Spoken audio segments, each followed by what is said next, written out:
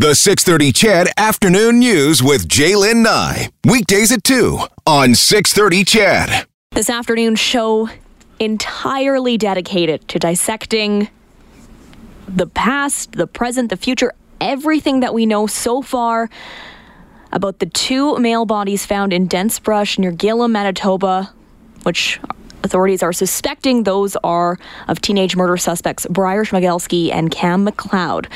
Earlier, RCMP Assistant Commissioner Jane McLatchie had a message for everyone affected by the three murders in BC and people living in the Gillam area, basically saying it was a relief. They were happy to be able to finally move past something that stretched on much, much longer than I think any of us would have expected. And so, on that note, we welcome Christian Leuprecht to the show, a national security expert.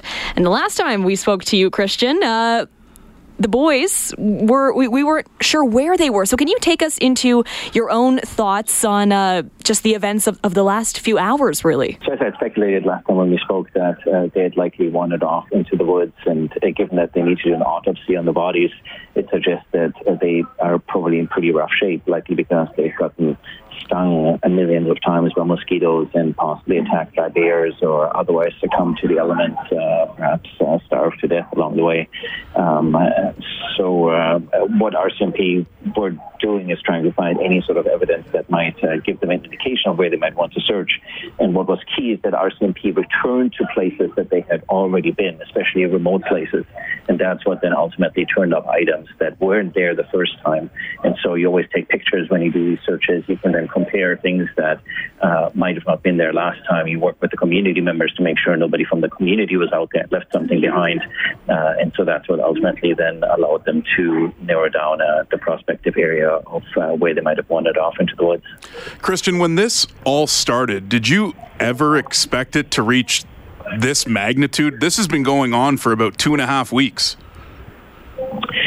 So initially, what the RCMP had to do, and you'll recall the initial delay of about 4 days between the initial murder and until these two individuals were pegged as suspects. And what I think happened in that time is that the father of one of the individuals, where they had taken the firearm, it took a day or so for RCMP to put together one and one and realize that there's a firearm that can take in two youths that are reported missing, and we have two deaths by firearm. So they then had to send the bullet off to ballistics in Ottawa, get the ballistics match, and at that point they knew that those two youths would be linked to the body that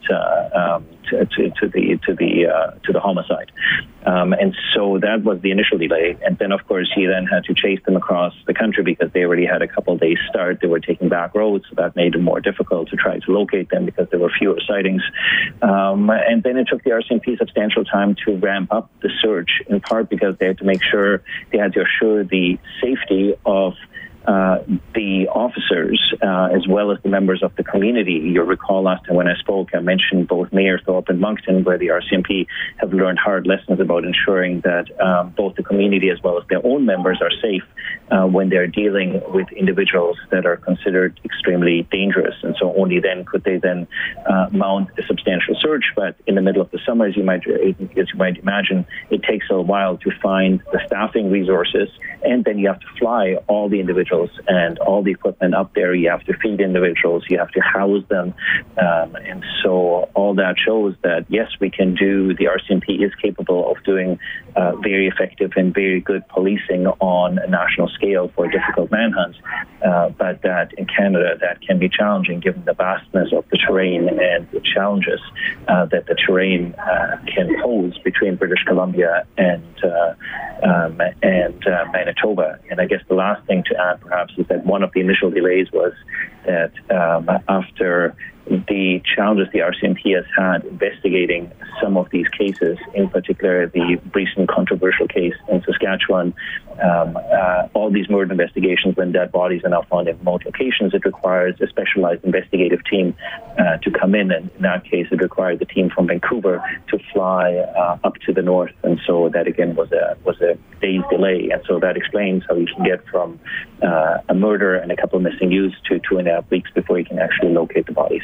When we talk about the the ideal of how many people you put and the resources that you put towards this effort, and then the reality of the situation where it's you just simply probably don't have the manpower to cover the terrain that we're speaking of, that we're dealing with. How are those decisions made? When did they decide to scale back? When did they decide to go full force when new evidence arrives? So there's two dimensions to this. One is to make sure that investigations are run professionally, and making sure that if you need to secure a conviction, you can actually do that. And that was one of the lessons out of Saskatchewan, that there were a number of mistakes made with regards to how the evidence was secured and whatnot. And so this is why protocols have been changed substantially. With regards to resources, of course, so to staff up, you usually then pull one or two members from various detachments, which is not that easy when you're in the middle of summer vacation season. And then you also have to decide what sort of specialized assets you acquire. And so I think one of the curiosities is why the military was called in relatively late into the search, because if you know it's going to take you several days to secure the area and to surge with lift capacity to fly your members in at the necessary equipment, then one of the ways to backfill those gaps is essentially by calling in ISR, intelligence, surveillance, reconnaissance assets from the military. But I think that occurred to someone in Ottawa, perhaps not quite as quickly as it should have, in terms of how they can fill some of the gaps in the staffing resources in the short term. Christian, I think a lot of people are going to ask the question, with all of the resources up there and all the high-tech equipment, we find out today that these two male bodies were found a kilometer in the dense brush from where all those items were found by the river, and only 8 kilometers away from the burnt-out vehicle. Now, with all of that equipment, I think a lot of people are wondering, how did they not figure this out sooner than they did? Yeah, it's a good question. But of course, if you've been up in that neighborhood in northern Manitoba, I mean, this is extremely dense brush. So it's quite possible that, for instance, the infrared system would not necessarily pick up bodies, especially if those bodies are already, if they're already deceased by the time you run your infrared assets over the area, and the same with the ground radar, because the ground radar might have trouble penetrating some of the foliage if the foliage is sufficiently dense. And of course, they would have known that the RCMP is going to mount a major hunt for them, so they would have gone off into as thick a terrain as they could. But I think what they did then in the process is, if you're, I think even the best survivalist would have trouble in that part of the country. And so if you're untrained and you don't have sufficient supplies with you, you won't find your way back out of that dense bush. And that's ultimately, I think, why it was so difficult to locate the bodies, because I suspect by the time they mounted the major search, it's quite possible that they were already deceased. And I think that's one of the things they want to establish with the autopsy, is how long exactly have they been deceased, and did the RCMP indeed miss something, and did all that surveillance and reconnaissance equipment miss something, or was it just impossible to detect because they were already deceased? Christian, take us into the level of concern that the RCMP may have had for community members. Was now that the bodies have been found, which we suspect are of the suspects, is this letting people rest a little bit easier, the RCMP, knowing that they're not out there? Sure. What's key here is, I think it shows that the RCMP can have very constructive relationships with First Nations communities in this country, and the community would be your most important asset, because when you're combing bush that's that dense, you need to have some hints from members of the community about. So if you would try to get away from law enforcement, where would you go? Where would you drive on the road? Where would you ditch the car? Where would you try to perhaps cross the river in a boat or so? And I suspect one of the key reasons why they did return to certain sites and why they were in the end able to locate those bodies is because they got good cooperation from the local communities, who of course have as much of an interest as anyone else to make sure that these individuals are ultimately located. And remember, of course, this would have been a scary time for those communities, because all those houses were searched by heavily armed members of the RCMP, and so in these very tight-knit remote northern communities, this would have been quite a shock for the local community. And so I think but I think it showed that Aboriginal relations and with our federal police force worked constructively in this particular case. Christian, many times throughout the investigation, police were asking people to refrain from posting anything on social media. As a national security expert, whether it's this case or others, just how heavily can social media rumors impact an investigation like this? So one of the things that we've learned, especially since 9/11, is the importance of communicating accurately and in a timely fashion with the public. So this is partially why it's important for the RCMP to provide regular updates and regular press conferences, because if you stay silent, then people will start to speculate. At the same time, you don't. The moment people start posting things on social media, it can generate all sorts of false positives, which then distracts resources from where they're the most needed, because then people might start, you'll recall that people started reporting sightings, possible sightings in Ontario and whatnot, and that's all helpful if those sightings are positively identified, but if it becomes a matter of diluting scarce resources in a critical manhunt. And so I think that's why law enforcement in these particular cases much prefer that the public communicates directly with law enforcement and that it then filter the correspondence. You might also think about the fact that inherently individuals these days, everybody has access to the internet. So if you're posting on social media without that having been vetted by authorities, it means you might inadvertently tip the hand of where law enforcement or authorities are at, and thus give the fugitives a heads up. And that's certainly one thing you want to avoid, providing intelligence to the adversary in this sort of manhunt. Christian, what do you think comes next? Well, I think we'll have an after-action report from the RCMP. We'll have an after-action report from the armed forces that will be looking at why was its equipment not able to detect those two bodies. And we might also have an after-action report from the Ministry of Justice, under which the RCMP is responsible for contract policing duties in that part of Manitoba. So the minister might be asking for a report as well.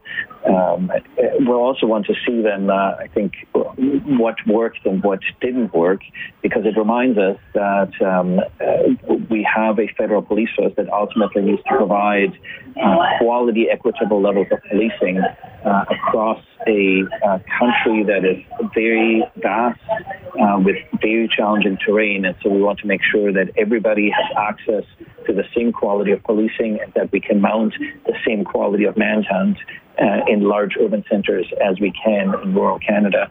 And so we'll be looking at staffing, whether we had the right staffing, whether we had the right decision-making, especially in the initial hours, both in British Columbia, as well as then the surge in Manitoba. And we'll be looking at whether the right assets were deployed at the right time with the right sort of skill sets, or whether there were shortages that ultimately delayed or compromised the ability to detect these suspects earlier. And that's ultimately what I think the after-action reports will revolve around, is should it have been possible to detect them earlier, or were the right decisions made at the right time, and they were simply able to outsmart authorities. Christian, always appreciate your insight. Thanks so much for joining us. It's been my pleasure. Thank you. As we continue our coverage following the end, likely, of a weeks-long manhunt, RCMP announcing today that Briar Schmigelsky and Cam McLeod, believed to be dead. We have audio of the RCMP Assistant Commissioner Jane McClatchy in conversation, asked by 680 CJOB's Richard Cloutier where she was when she was notified about the two bodies being found that are likely those of the murder suspects. Actually, I was in the middle of a meeting and I got a call approximately 10 o'clock this morning that they had discovered two bodies in the search area, and that's when we start rolling in terms of bringing in the resources required to forward the investigation by our BC colleagues, and to make sure that we advise the families involved that we are going to be moving forward in, for example, prior to the media release, those kind of things. So we start the ball rolling to get a whole bunch of steps done prior to us going public. And that's international, given the fact that you have Australia and the United States involved as well. Correct. So you find out that the bodies themselves are about a kilometer away from the remains that were found, and then about 8 kilometers away from that burnt-out vehicle. So the big break here was finding those remains, wasn't it? Well, the items, yeah, the items that we linked to the suspects that were found on the shores of the river, yeah, that was the big break. Safe to say there was a trail as a result of that, or you just fan out based on that? Yeah, I mean, the terrain there is so thick. I can't call a trail by any stretch of the imagination. No, it just gave us that area to focus our search. And very quickly, well, a couple of days, success though. Yes. What happens now?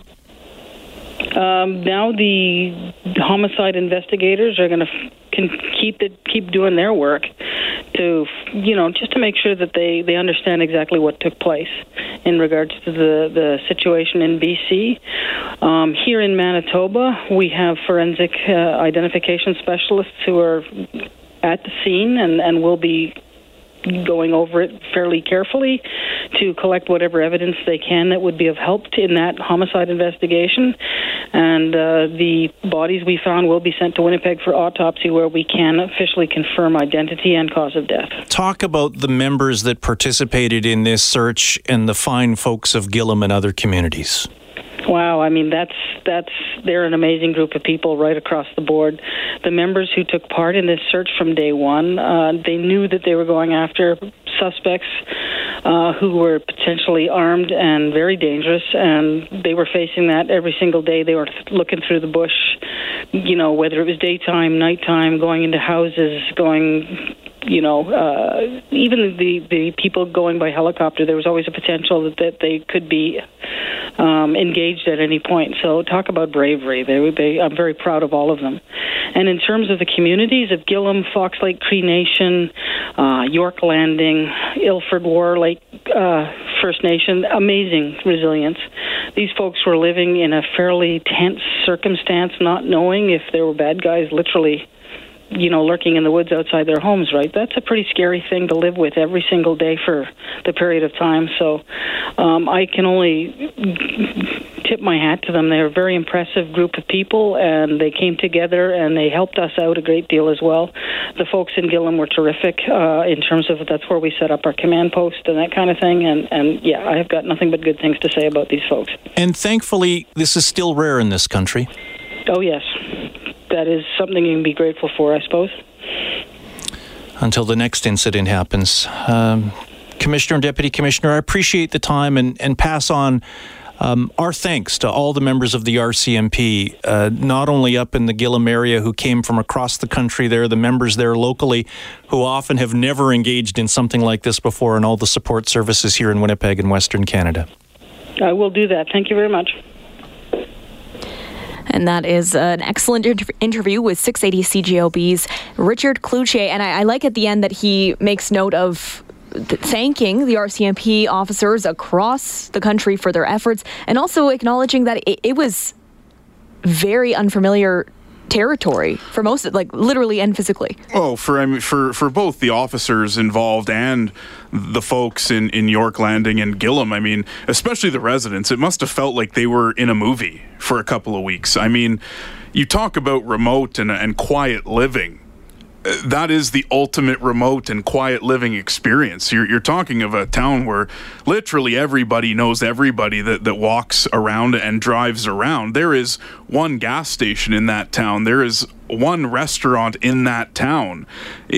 That is a tight-knit community that was shell-shocked, really, when it was announced that they suspected these two boys were in the area, and they were kept on edge for a couple of weeks, and thankfully the RCMP finally believed to have found them, and for some that nightmare can finally end. Coming up after the break, we're going to talk to a survival expert to take us into what those last few weeks in the terrain may have looked like.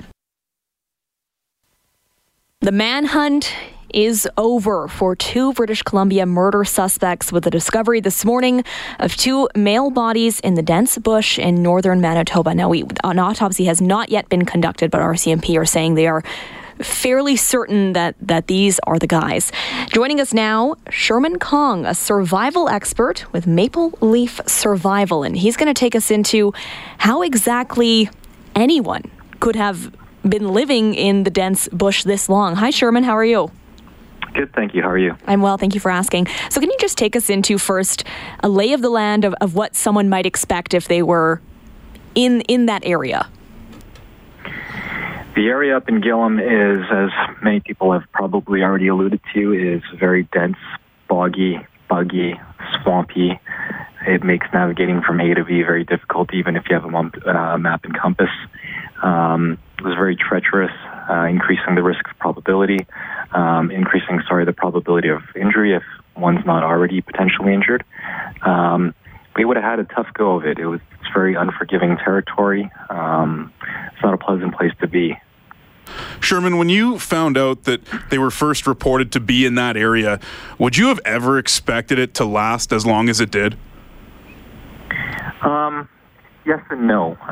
The first reason why yes is because every year many people across Canada end up in survival situations, oftentimes unexpectedly, and in many cases the people that find themselves in these scenarios sometimes have little to no survival skills, and they're often found.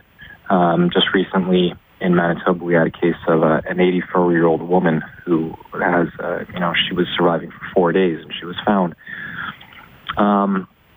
So it just goes to show that, it's not the first time that someone has been able to, survive for extended periods of time in the wild. That's not to say, however, that it's not very difficult. So on the one hand, is it surprising that, they've been able to survive? Well, who knows at this point how long, but if they were, let's just say, still with us not that long ago, it's not surprising in that aspect. But what makes it very challenging, and in another interview I was suggesting that, 3 weeks is kind of pushing it. Even if, their mindset was well, and even if they had supplies, this, that, and the other, any supplies in terms of food, let's say, that they would have brought in with them would have been finite. So, who knows if these two bodies are theirs, but if they perished, I would wonder if it was because of a lack of food, not because you can't go for extended periods of time without food, but in this case because it wasn't your typical survival situation where you're just kind of hanging around, for lack of a better word, waiting for rescue to come, therefore conserving your energy. In this case, if we expected them to be on the run, that adds a different challenge when it comes to food, because the terrain is so exhausting that they would have had a higher calorie burn than would normally be the case. Sherman, can you take us into what happens to your body when you're not getting enough food, you're not getting enough water, you're getting too much sun, things like that? Well, in the case of water, typical rule of thumb in a survival situation is, 2.5, 3 days. But by the third day, you're really starting to push it, especially if you're in very challenging conditions like these two would have been in. And you generally don't want to eat if you don't have water. So initially, earlier on when the questions were coming about with respect to food and water, if they were, in the bush for, let's say, that 15-day mark when, we were still assuming them to be around, my guess was they probably weren't so concerned with water, because if they were with us for that long, they obviously would have had, water squared away, or at least weren't terribly concerned about, because it's not that hard to make water safe to drink.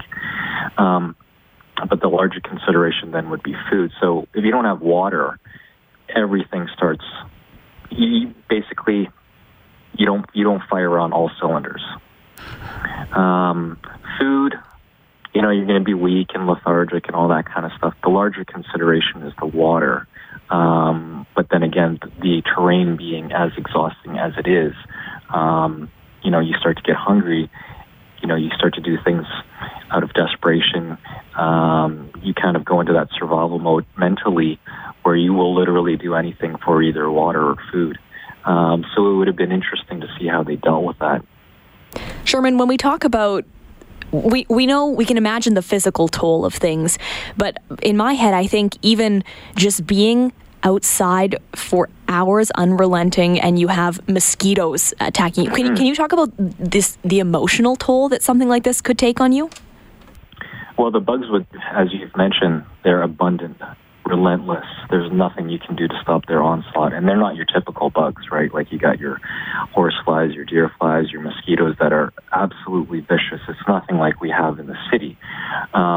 But beyond that, in a survival situation, be it a traditional survival situation or, let's say, more of an escape and evasion type scenario, as these two, as we're assuming these two would have been employing, mindset is absolutely crucial in a survival situation. That reigns king. So you can have all the gear and all the training, but none of that means anything if you lose the ability to think coherently, make good decisions, plan your next steps. I mean, it's one thing to train, but it's another thing to be in the situation for real. So if you lose your mind, you panic, like I said, none of that means anything, and that literally is what will cripple someone. Your mind will create literally a heaven or a hell for you. So mindset would have been crucial. Now, in this case, because, I've said before, I would assume them to be highly motivated to evade capture because the consequences would have been quite dire. That is, part of the mindset. So could that have pushed them to remain at large and in the bush longer and survive a little bit further? Sure. Because your motivation is something that you cannot necessarily underestimate. But at this stage of the game, if those two bodies are theirs, there's going to be a lot of unanswered questions for sure. Sherman Kong, a survival expert at Maple Leaf Survival. Sherman, thank you so much for sharing your insight with us. We really appreciate it. Thank you. Morgan Black and Brad Whisker on the 6:30 CHED Afternoon News, filling in for Jaylyn Nye this week. And next, a developing story that we are providing complete coverage on this afternoon. This morning, Mounties found 2 bodies in dense bush near the banks of the Nelson River. It's going to take autopsies to confirm their identities, but Assistant Commissioner Jane Latchkey is pretty confident the bodies are those of teen BC murder suspects Cam McLeod and Briar Schmigelski.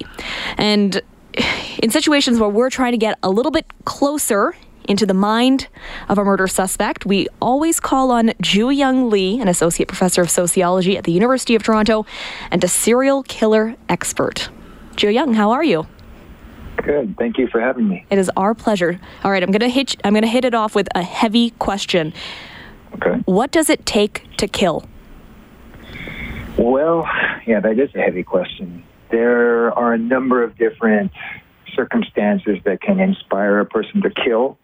In the case of young men who go on a killing spree, it can often just take a lifetime of frustration. There could be some undiagnosed mental illness lingering in the background. There could be familial trauma, something that happened in a young person's development where they saw violence in the home, where they experienced coldness from one of their family members. There's a whole string of different negative experiences that cumulatively push an individual or even individuals to this point of no return where they begin to see as if violence, lashing out at the world is their only way of kind of feeling any sense of power or belonging. Killing sprees are often imagined by the killers as a final act of revenge against the world where you feel as if you've been slighted or wronged. So that's one sort of like general explanation. And, hopefully my hope is that in the coming days and weeks, police will release more information about these young men so we can understand what may have driven them to do this. On that note, Ju-Young, based on what we know so far, do you get the sense that these boys planned to go about this the way they did? There's a couple of different ways to answer that. One, yes. Oftentimes when people go on a killing spree, it's not something that just happens overnight. It's something that they've been fantasizing about. It's something that they've told other people about. They may have even been planning this for quite some time. Now, the other side of this is, of course, once you are on the run and once you've committed your first killing and you sort of realize the gravity of what's happened, not many people can really anticipate that moment after the first kill. Once you basically have nowhere else to go except for to run. So, I think people sometimes imagine that these kinds of crimes happen overnight, but they don't. They're almost always preceded by red flags and by formal announcements, whether that means on social media or to friends. But the other thing is true, which is that once you're out there on the run, you sort of don't realize how serious things can get. So we talk about those that came into contact with the suspects before they knew who they were or the allegations facing them. What kind of impact does that have on a person when they retrospectively look back that they may have come into contact with a killer? I mean, it's a very scary experience. A lot of people who came into contact with serial killers in the past will tell you that they live for a good part of the rest of their lives kind of thinking and imagining what could have happened if one or two things went differently. And I guess the only sense of closure these people and everyone else might have is in knowing that they won't be able to go on to hurt anybody else, if indeed they were responsible for what happened. These kids, I mean, they had quite the head start. Did that likely change their mental state? Did they probably at some point think, you know what? We're way ahead of the game here. We might actually have a chance at carrying on for quite some time. Yeah, definitely. And, that comes also with their age. With young men, young people in general, have a sense of invincibility. They may have believed that they could fool everyone, that they could evade capture for some time and possibly just get away with it.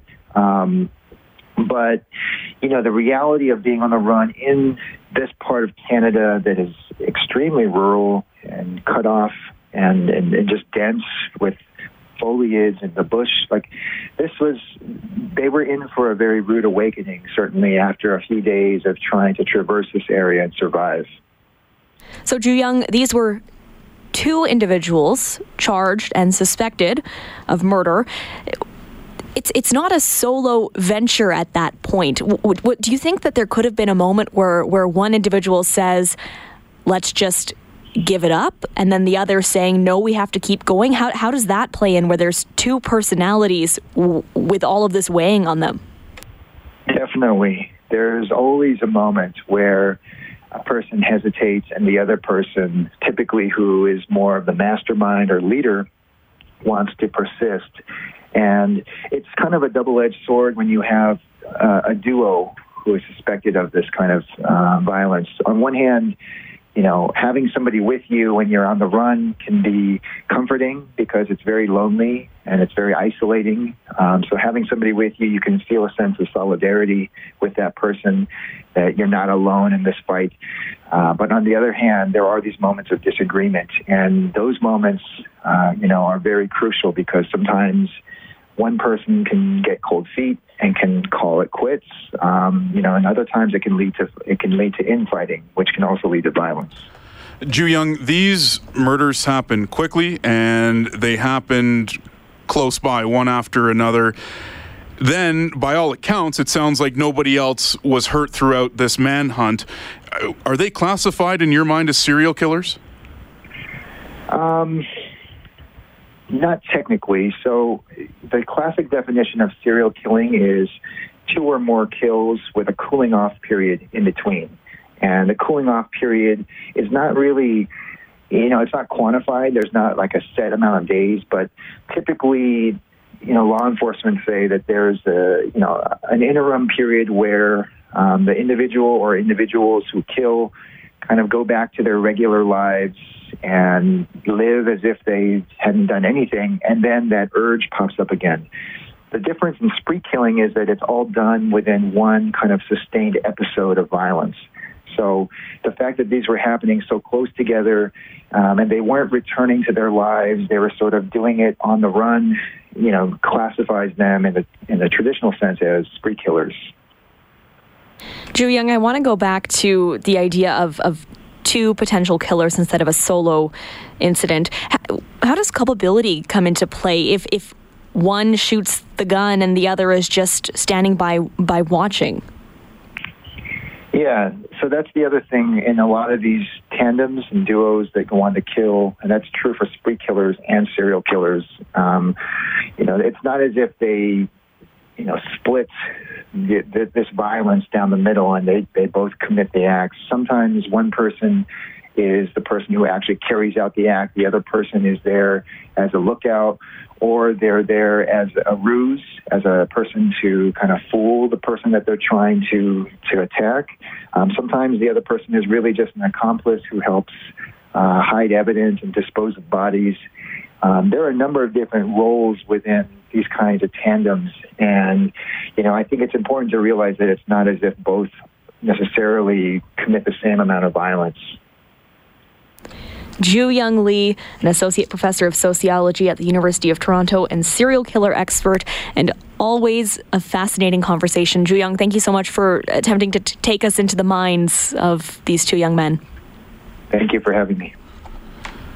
A lot to digest. I mean, he paints an interesting picture of what these two could have gone through, and in a way, a lot of people are going to want to know what it was like during those 2.5 weeks, because it's just such a captivating story. But at the end of the day, we'll truly never know of what those 16 days really look like. It's so frustrating to me that we will have these answers. I can't get over just thinking that there were two people involved and someone was shooting the gun, maybe both.